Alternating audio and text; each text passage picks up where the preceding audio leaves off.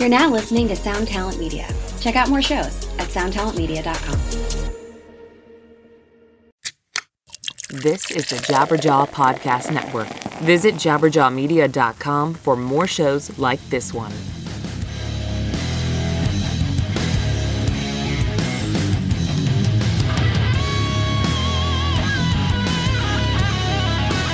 Hello and welcome to episode 66 of the Manage Mental Podcast, a weekly discussion on hot topics in the music biz for the up-and-comers, the brand newbies, the beginners, and aspiring rock stars of tomorrow.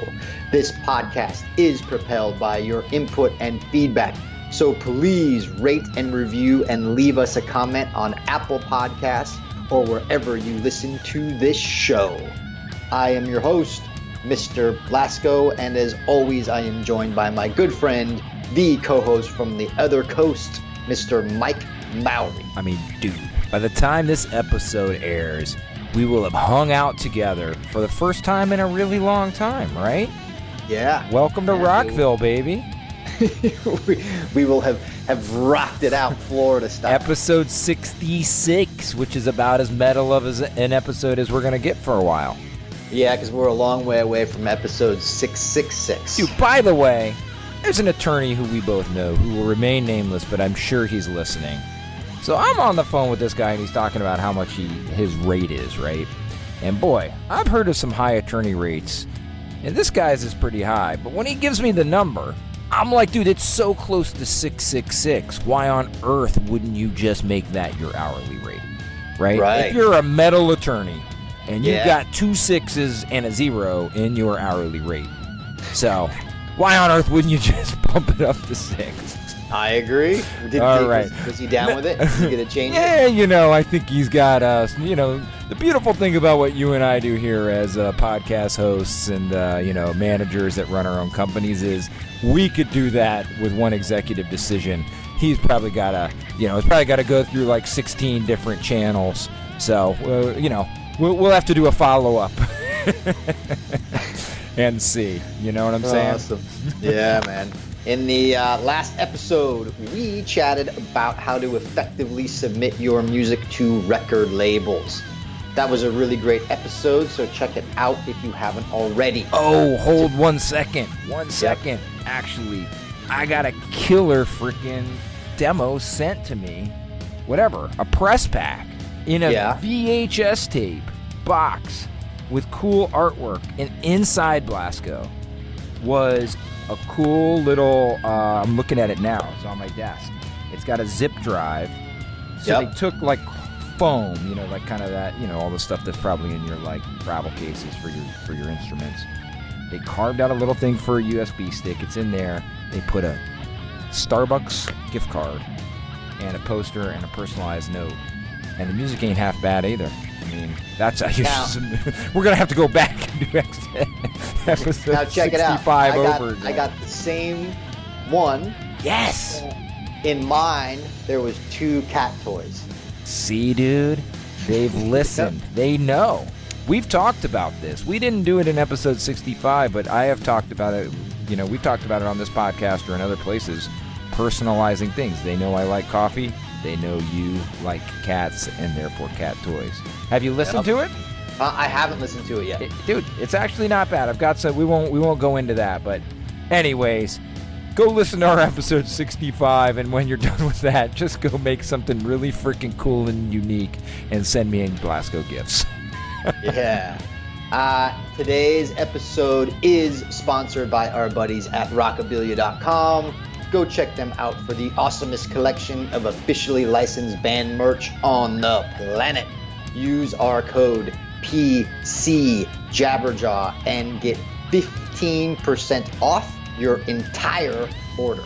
Dude, I feel like this should be like Anecdotal Wednesday with Mike Mowry, because speaking of Rockabilia, I was talking to, there's this cool podcast about the history of the band Husker Du, great punk band from Minneapolis, and a friend turned me onto it, and so I was like, I want to talk to the producer based in Minneapolis. Anyways, we start talking about other things in Minneapolis, or the greater Minnesota, that region, which is where Rockabilly is based. So the guy said he hadn't heard of them, and I start launching into essentially our copy lines. I'm like, oh, it's 500,000 plus, items of different genres, and and I'm like, can you tell that I've had to talk about this company? So my point is, Rockabilly is in Minnesota, as is the great producer, and we'll put the link in the show notes to this cool podcast on Husker Du. But really, Rockabilly takes care of us, so you please go take care of them. Head on over to that site. They got pretty much anything and everything you could want, and supposedly we're going to get a shirt or two soon, I believe, Blasko. Nice. Yep, so PC Jabberjaw, 15% off. This week, we take some questions from our loyal listeners. This is going to be killer, so let's get mental. I've said too much.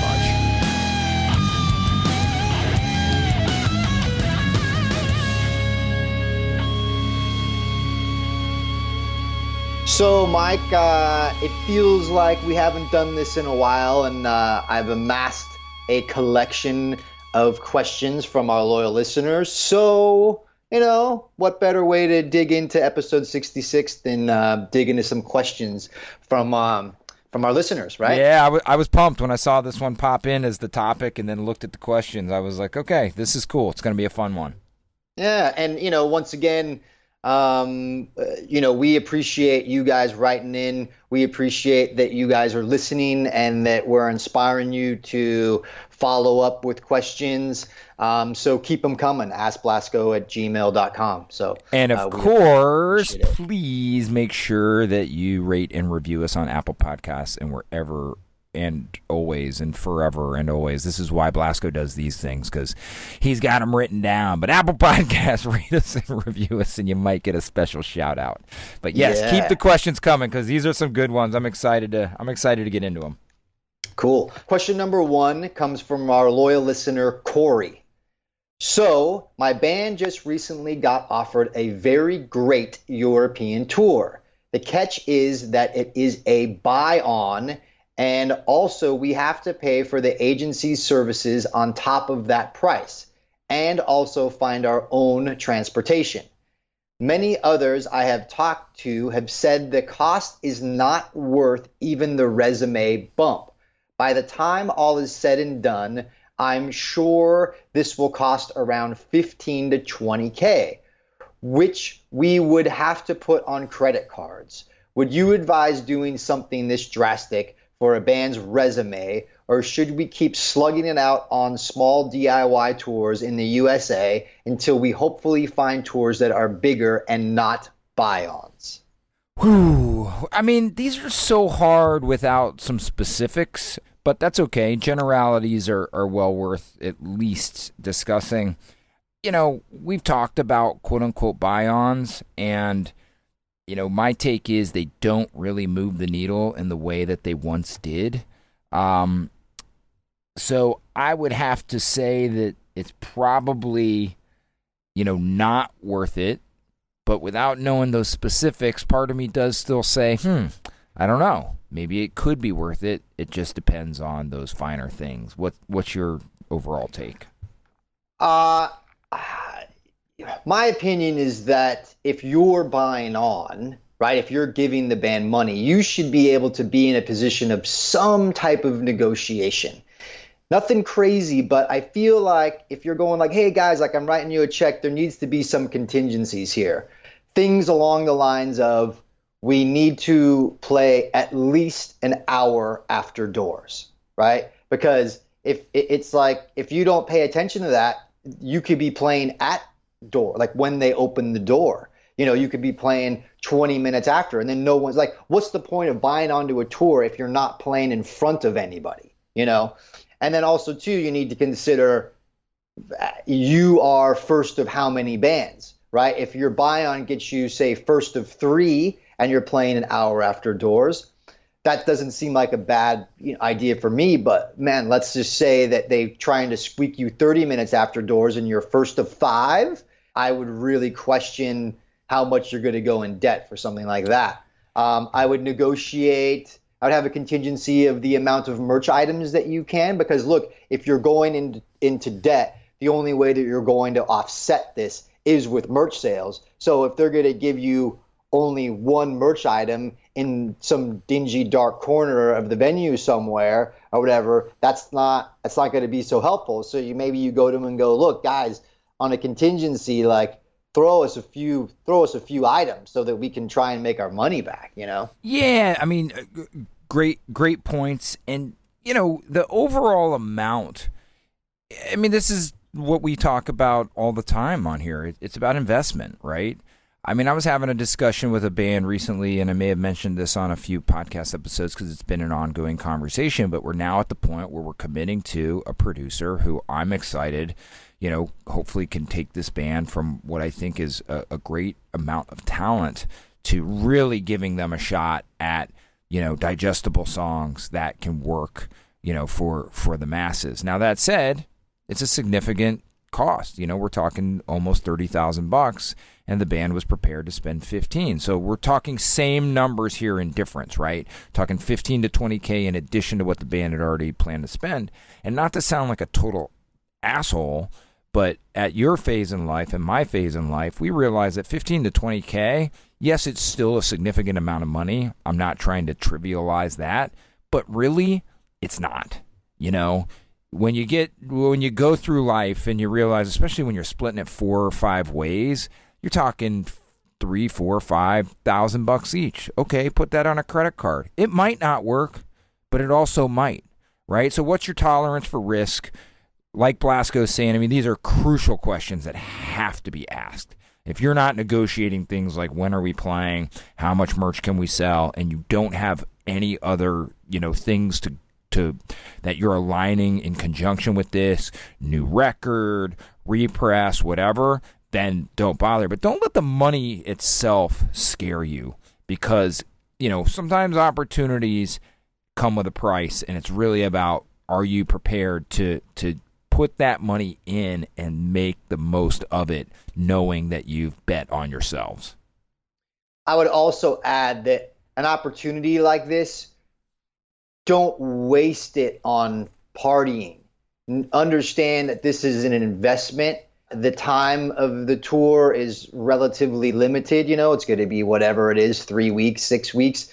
And you need to make the most of that couple hours a night. You need to be having people sign up for your mailing list, sign up for your socials, buying your merch. You need to be taking photos with people. You need to be in people's faces. You need to start to build that fan base. So use this as an opportunity to promote your band.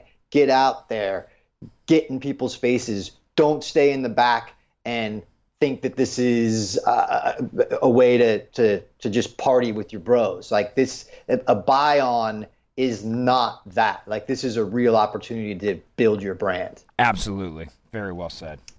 Question number 2 comes from our loyal listener, Tarek. Hey guys, I love the show and have been listening since I discovered it 5 episodes in.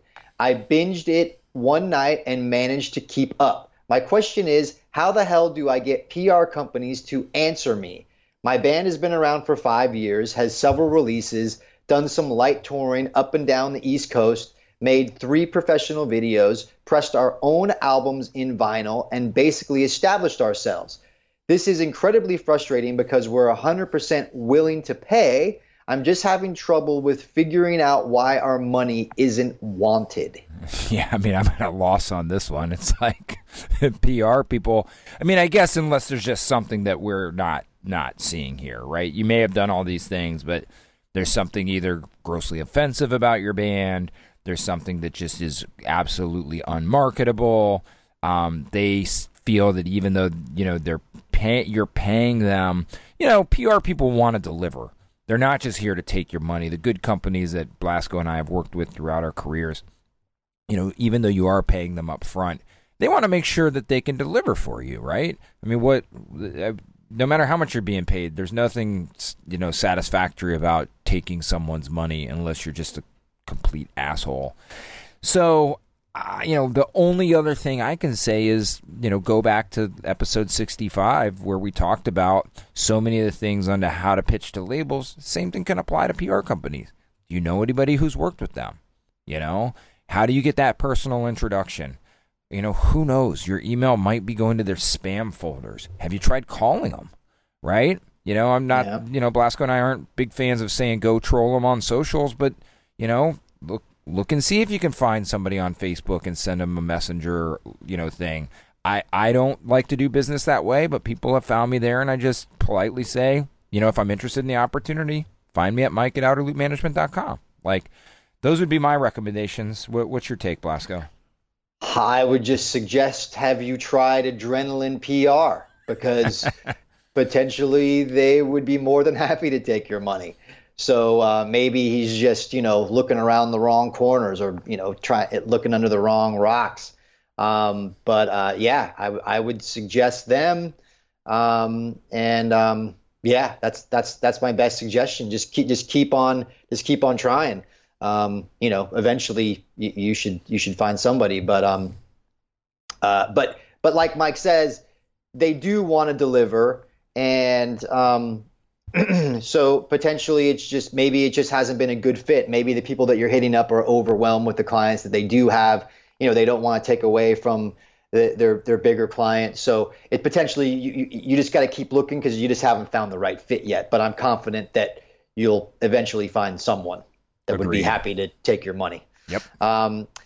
Question number 3 comes from our loyal listener, Eddie. I am a regular listener of the Manage Mental podcast. I think it's great you're so open to listener questions like this. You guys have a good thing going, so keep up the great work. I work with a newer band. I am a manager of sorts. I have been working with the guys on improving the band's branding and marketing. A big part of the update we need is a more professional looking band logo, one that fits with what we are trying to accomplish. We have already been through multiple rounds of sketches with 2 different artists, and we have not seen anything in line with what we are looking for. Both artists have great portfolios of band logos. For both artists, we have started out by giving them creative freedom and eventually progressed to giving them a lot of specific instruction. It almost seemed that the result got worse. So I'm wondering if you guys have any suggestions on communicating with graphic artists, how to convey what we are looking for in a band logo. Yeah, this is a really interesting question. Thanks, Eddie. I guess there's a few things I can say. One is to directly answer the question on communication. Everybody's got different processes. I think it is helpful for whatever you're asking for to really try to get a very clear idea and gauge and try to give as much specific information as possible. Fortunately here at Outer Loop and Jabberjaw, I'm a fantastic designer who's worked hand in hand with me for 7+ years. But even this year, I had to go back and refine how I communicated with him. One of the reasons is because he's so busy. And the other reason is I found I was wasting a lot of his time, right?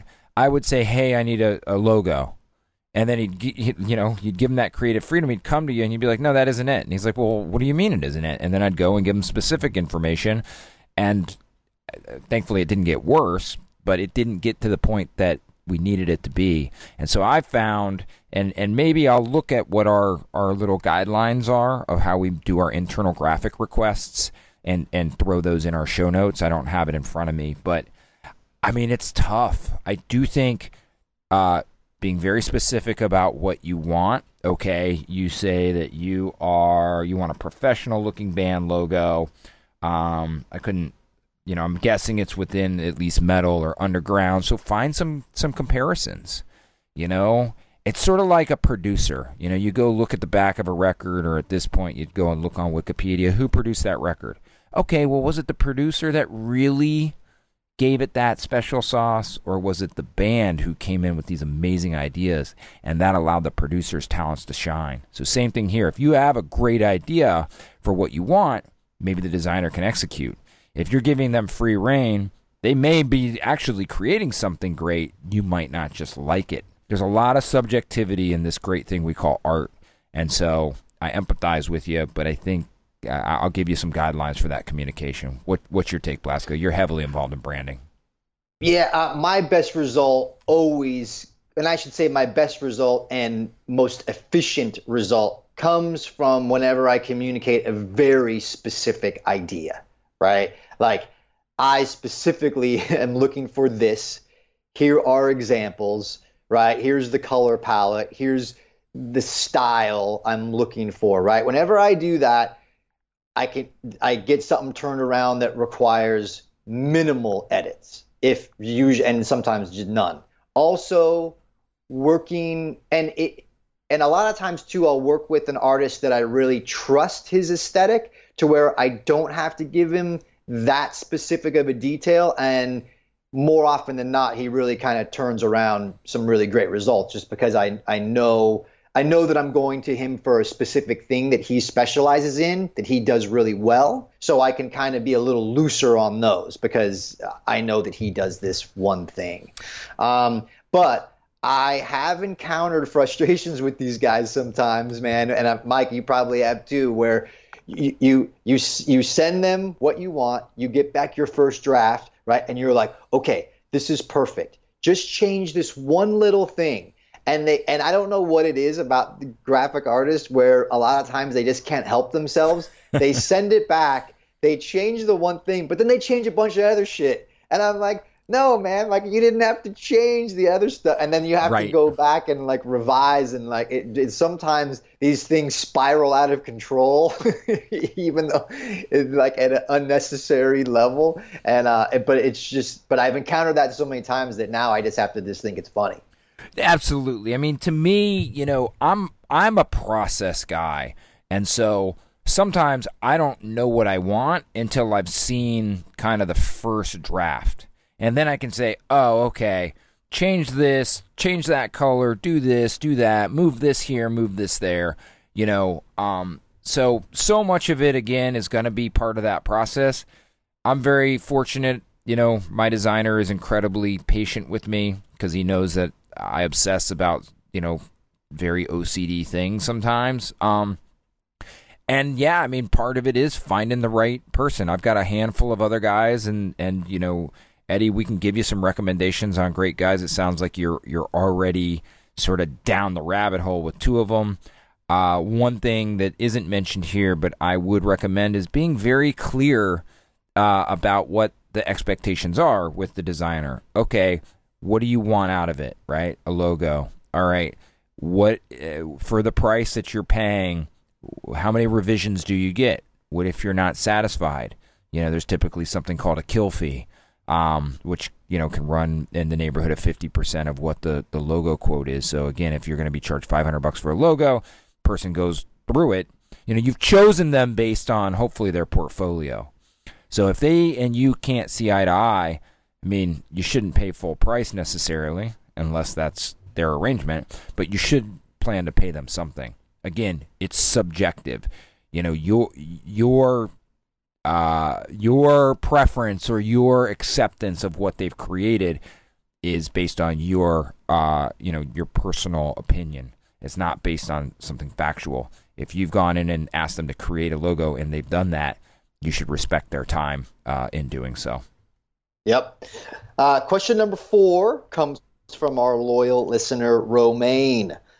Love the Managemental podcast. I was wondering if you could dig into the subject of studio bands that only record music but don't play live shows.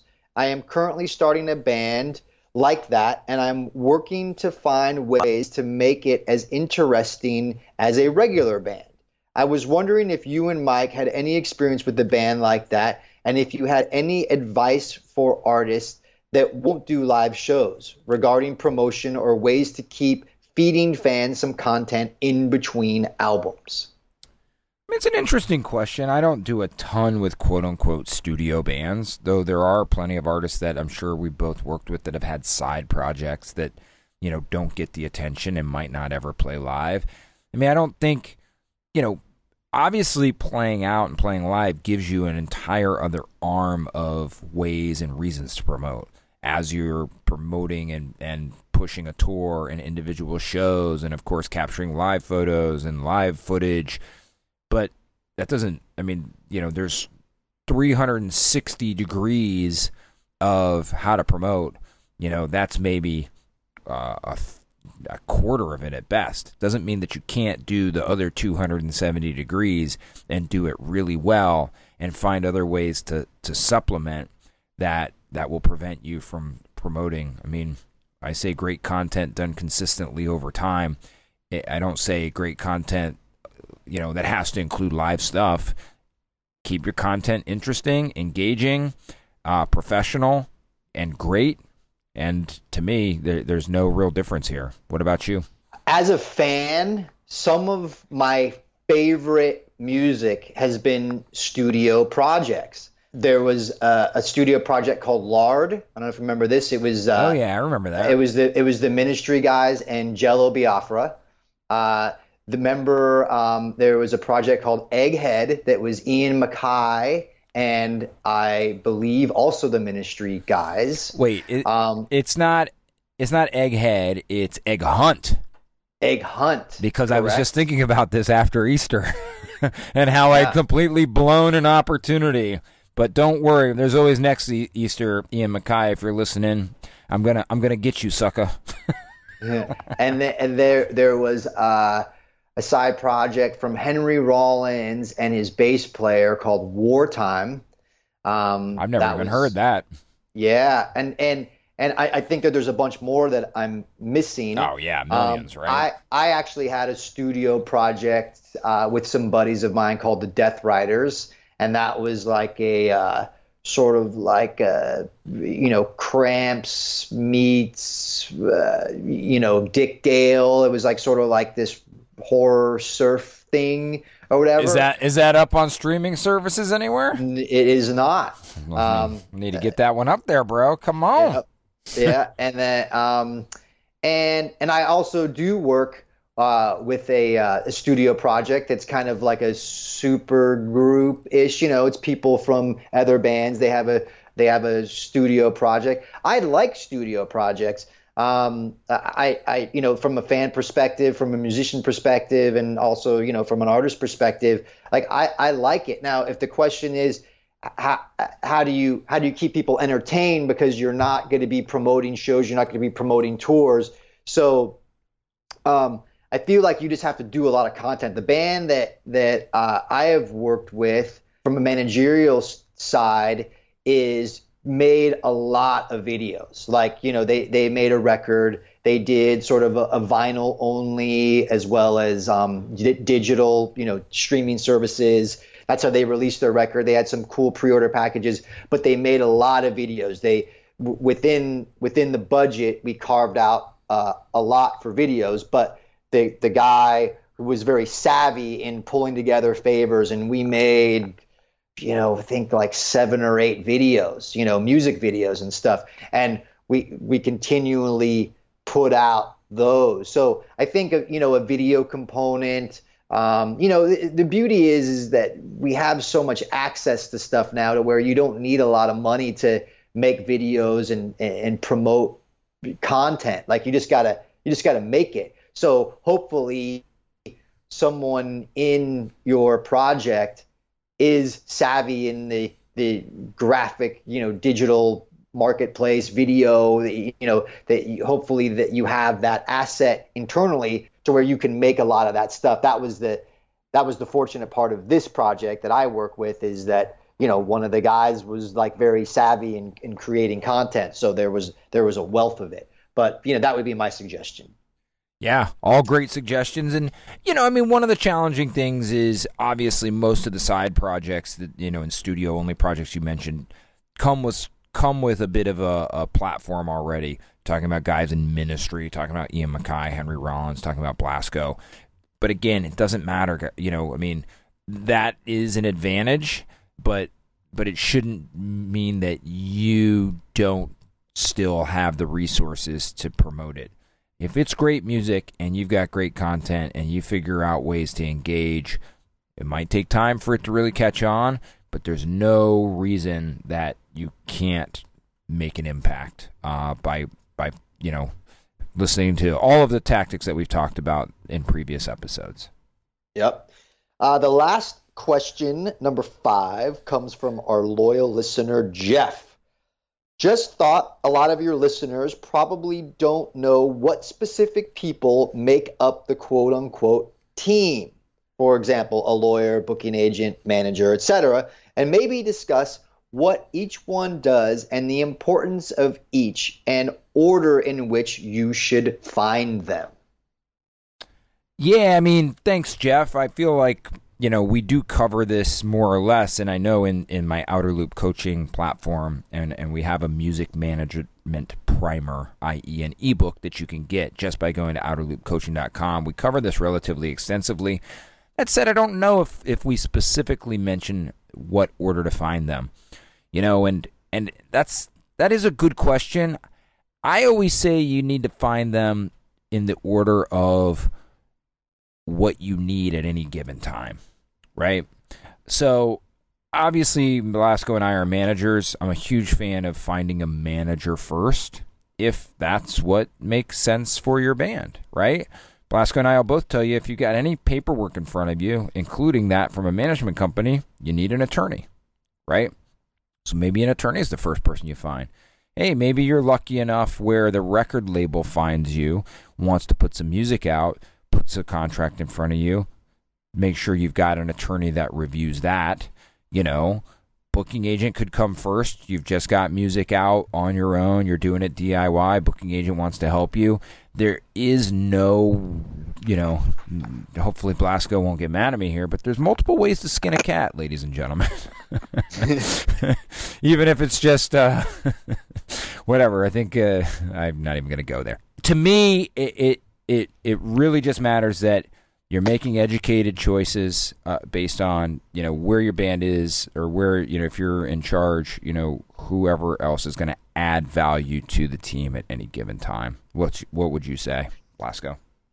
No situation from my experience has ever fallen into some formula, nor would I suggest one. I think that from my experience, every situation has been different. The first member of the team is always different. But fortunately, that first member of the team leads to the other members of the team, like you said, when appropriate, right? So if a client that I have first had an attorney pick them up, right? And then from there, they got a booking agent because that was necessary. And then the booking agent introduced them to me, who then became the manager, right? And then I built the rest of the team around that. And I was still working with that attorney, right? Still in some respects working with the booking agent. Like, these people are still all around. Now, I've had different experiences where those initial people are long gone and I've replaced them because it was necessary, because the band grew above those initial people's skill level, right?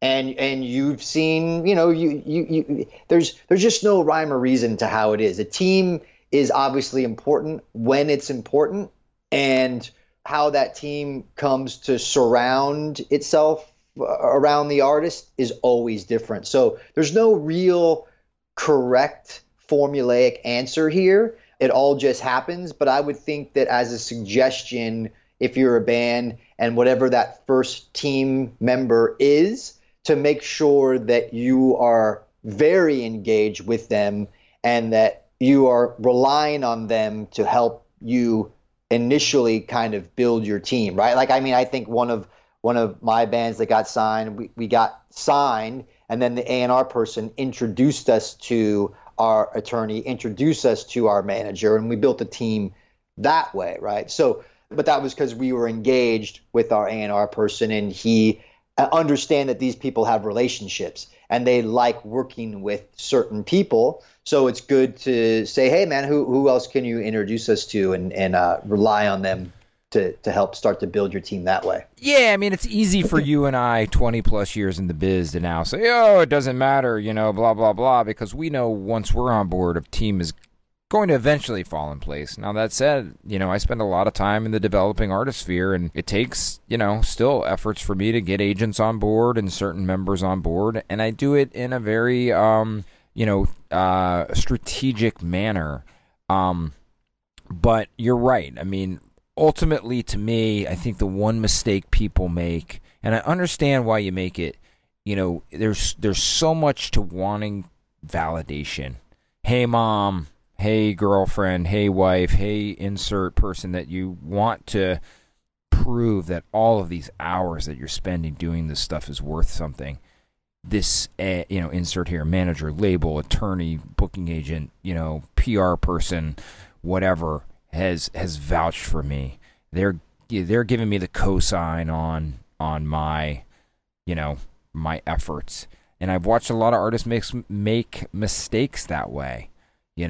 If they were just a little bit more patient or really vetted the person who was coming at them and waited, as much as there's no one right way to build a team, there is very much a right way to all right, I got to think about how I say this, but there's value in ensuring, and of course nothing's a given, but ask around, hey, this manager wants to pick us up, or this management company. Are they doing well by you guys? And if they are, and you get some recommendations, but don't just jump because somebody came knocking, no matter what the position is. If Mike Mowry or Blasko comes knocking on your door, look, we're sitting here espousing a lot of wisdom. Doesn't mean that we're the right fit for every single artist. You need to ask around, you need to get recommendations, and ensure that you're making the right decisions based on what you need at any given time and whether or not that person's going to add the value. Remember, you got to pay these people. Our services are not free, and we're damn good at what we do, but, the shoe doesn't always fit for any of us in this crazy world called the music business.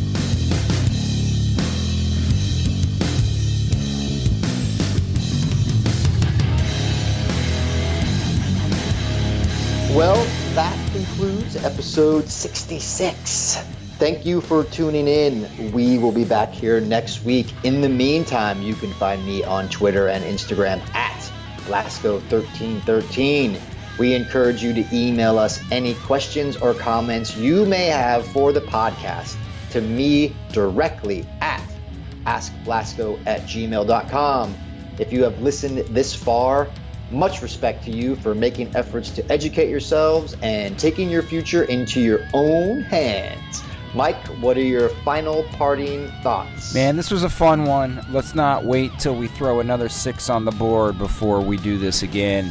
To all of our loyal listeners out there in loyal listener land, thank you for continuing to support us. We really do appreciate it. We love hearing from you. We love hearing that, we've been able to make some sort of impact in your lives. In addition to writing in, don't forget to rate and review us on Apple Podcasts or wherever you are listening to this. Share it with your friends, your families, your loved ones, other aspiring artists. Blasko and I do this for the love of what we do. So thank you very much for that. If you're interested in taking your career a little bit further with very specific information, outerloopcoaching.com is my platform. As mentioned, we have our music management primer. We've got courses called Release It Right, Connected, and so many others. It's really a fun way to take the information that we're providing here and move it in a much more specific manner. So do yourself a favor and check that out. Last but not least, find me on Twitter and Instagram at MikeOLoop. And last but not last, but still not least, Rockabilia.com is your place for merchandise. They support us, so please support them whenever you need some threads. PC Jabberjaw is 15% off. Blasko, because people will listen to this after the fact, it was great seeing you this weekend, bro. Yes. Hopefully all of that happens and that part right there actually works out. We'll post a picture of you and I together if indeed it happens. There you go. Thanks, everyone. Thanks, guys.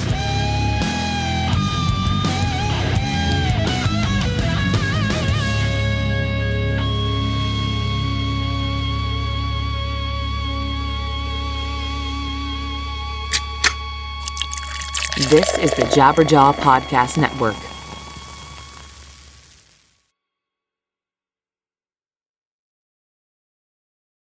The number you have reached is 100.7 WMMS. It wasn't just a radio station, it was a lifestyle. Cleveland is a rock and roll city for sure. Get down! The Wrath of the Buzzard. WMMS. Cleveland. The rise and fall of one of the most iconic radio stations in America. Profiles. The Wrath of the Buzzard. PROH Files. Subscribe now wherever you get podcasts.